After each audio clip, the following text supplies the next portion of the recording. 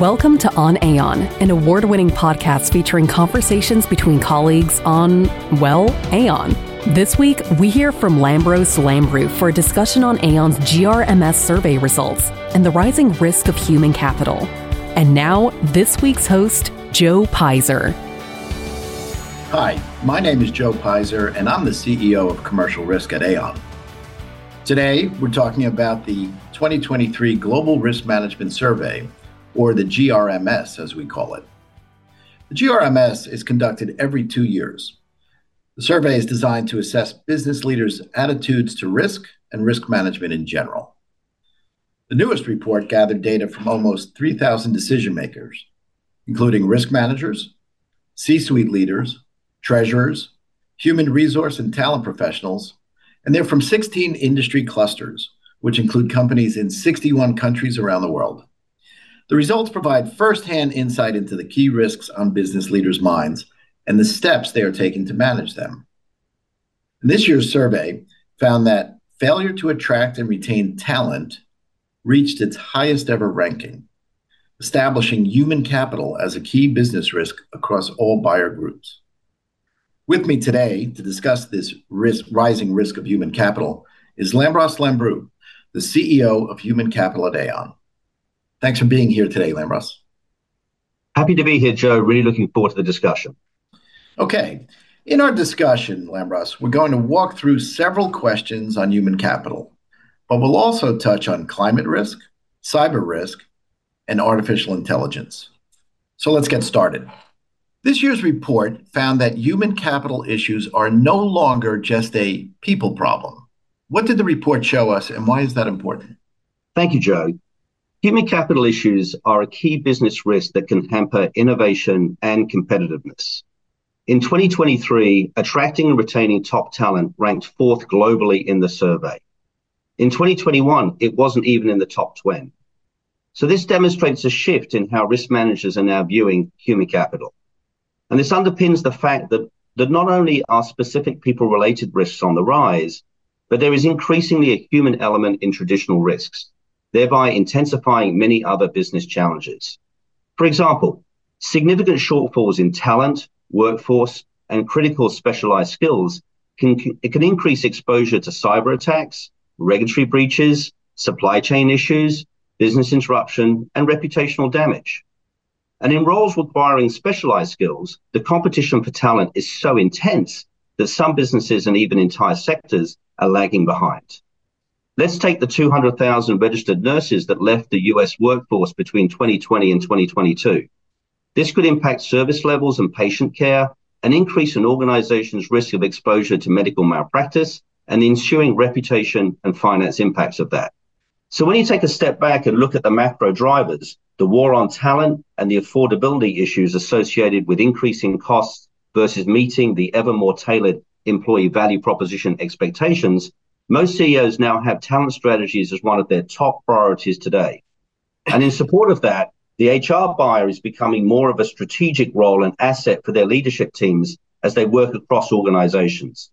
This is likely to increase the awareness of the human element to risk, and so we expect human capital risks to continue to increase in ranking in future risk surveys. More than ever, there is greater awareness around the connectivity between an organization's risk and people strategy and the implications that they can collectively as well as individually impact business performance. That's great insight, Lambros. Next question.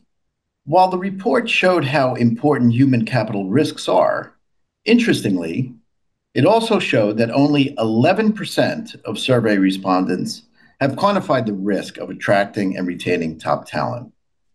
What do you think the challenges are to quantifying that risk? Thanks, Joe. You know, it's interesting that through COVID, the virtual nature of working brought leadership teams together to problem solve in real time. That created greater awareness of risk and people issues for leadership teams and the interconnected nature of these issues as opportunities and challenges. But the 11% shows that there is still a significant gap between risk awareness and risk preparedness. And it makes sense. You know, it's a massive challenge to calculate the true impact of highly complex human capital risks. Because whilst data analytics can be helpful, you also must consider the human element, such as the expectations of the employee from their employer, which have risen so significantly since the pandemic. Today, we know that employees are focusing more on the purpose and impact of their employment, looking at their employers with a more critical lens, which then puts pressure on organizations to reset for relevance, to focus not only on profits, but also on people and purpose in order to create truly sustainable and successful business models. Employers see this and need the role of HR to evolve to keep pace with the rate of change impacting their workforce. Today, nearly 90% of companies say their HR functions need to adapt. And so when you layer on the pressure of high inflationary environment, medical costs rising even faster, organizations are increasingly focused on how to achieve the highest return on their talent strategies through optimizing their total rewards and differentiating their employee value proposition. Because for employees, well-being and wellness are priorities across physical, emotional, social, and financial pillars. Unequal pay, uneven financial education, and challenges in health equity are driving an increasing health wealth gap. Variations in workforce populations and where and how work is done are underpinning a reset in tailored employee needs and expectations. And finally, aging populations are increasing their demand for health services. Thank you for that. It is complex, isn't it? I'm going to switch gears now, Lambros. Climate change. It's not in the top 10 global risk list. And that's despite constant media coverage and adverse weather events that are increasing in frequency and severity. Do you think this is a case of company leaders just thinking about this differently? For example, is it that they're focused on climate transition risk versus the impact of climate change? And is that what prevents this from being in the top 10? You know, Joe, I was surprised to see that climate did not make the top 10 list. I feel that it should have, given that the reality is that climate change is a root cause of so many risks in the GRMS survey. As a standalone concern, our clients have not highlighted climate, but we know that in order to address and mitigate our clients' top concerns, climate insights and solutions are required, as managing climate risk can deliver significant benefits to our clients across a range of risk considerations and create growth. So when we look at the top 10 risks, the following 7 are directly aggravated by and or caused by climate change drivers: business interruption, failure to attract and retain top talent, regulatory and or legislative changes, supply chain or disruption failure, commodity price risk, scarcity of materials, damage to reputation and brand, failure to innovate and meet customer needs. And when you look more deeply, even more comes to light. So let's take supply chain.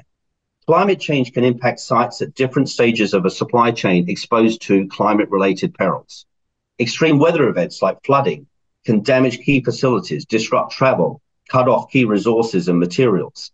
And additionally, rising sea levels can disrupt coastal infrastructure highly utilized by global supply chains.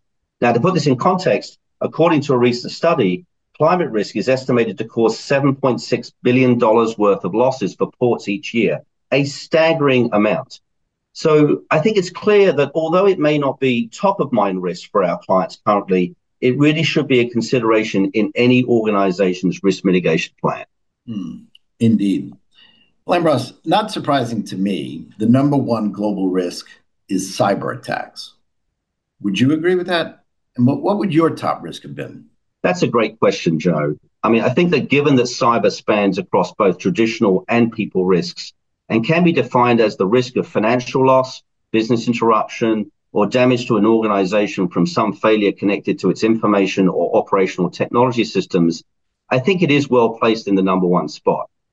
In working with clients, particularly ones in the C-suite, we saw that they came to the stark realization that cyber events have the potential to impact all areas of their business. Consequently, achieving cyber resilience is a recurring theme in boardroom discussions, and the threat is finally being considered from a holistic risk perspective. Navigating the path towards achieving cyber and ultimately business resilience is a significant challenge for any organization. Resilience is an essential component to help minimize risk from a financial, operational, and reputational perspective. It demands a holistic view that connects proactive risk management, response preparation, and risk transfer mechanisms. But cyber risk goes far beyond technology. Cyber is, among others, a holistic and enterprise risk that poses a financial, operational, people, regulatory, and even catastrophic threat to all organizations, regardless of size or sector. And as such, understanding an organization's business drivers and the daily decisions related to them often proves the critical link towards managing the journey to achieving holistic and sustainable cyber resilience. The final question I have is about artificial intelligence. AI is ranked 49 globally in the current risk ranking, but it rises to number 17 in the future risk ranking. This signals to me that while organizations recognize AI's economic potential and they're embracing new technologies to fuel growth, they also recognize the potential cybersecurity, legal, operational, and human capital risks it brings. What have you heard from our clients in this regard? So, Joe, in general, I'd say accelerated digitization gives rise to some of the risks that businesses across the globe are most concerned about. Artificial intelligence is a great example of a risk that impacts an organization's workforce both directly and indirectly. Automation and AI will create a significant number of new jobs that will require differentiated skills to fulfill. And conversely, millions of jobs will become obsolete over time. And this means that organizations can lean into the AI opportunity through reskilling and or upskilling their current workforces to adapt to new business and operating models. And with the labor market more fluid than ever, investment in the right talent goes hand in hand with the adoption of AI to be successful. Well, that's a wrap, Lambros. Thanks so much for joining us today. That's our show for today. Thank you all for listening. In the next months, we'll have episodes covering climate risk, workforce well-being, ESG trends, and more. So until next time, thanks again. Thank you for listening. If you enjoyed this latest episode, tune in soon for our next edition. You can also check out past episodes on Simplecast. To learn more about Aon, its colleagues, solutions, and news, check out our show notes and visit our website at aon.com.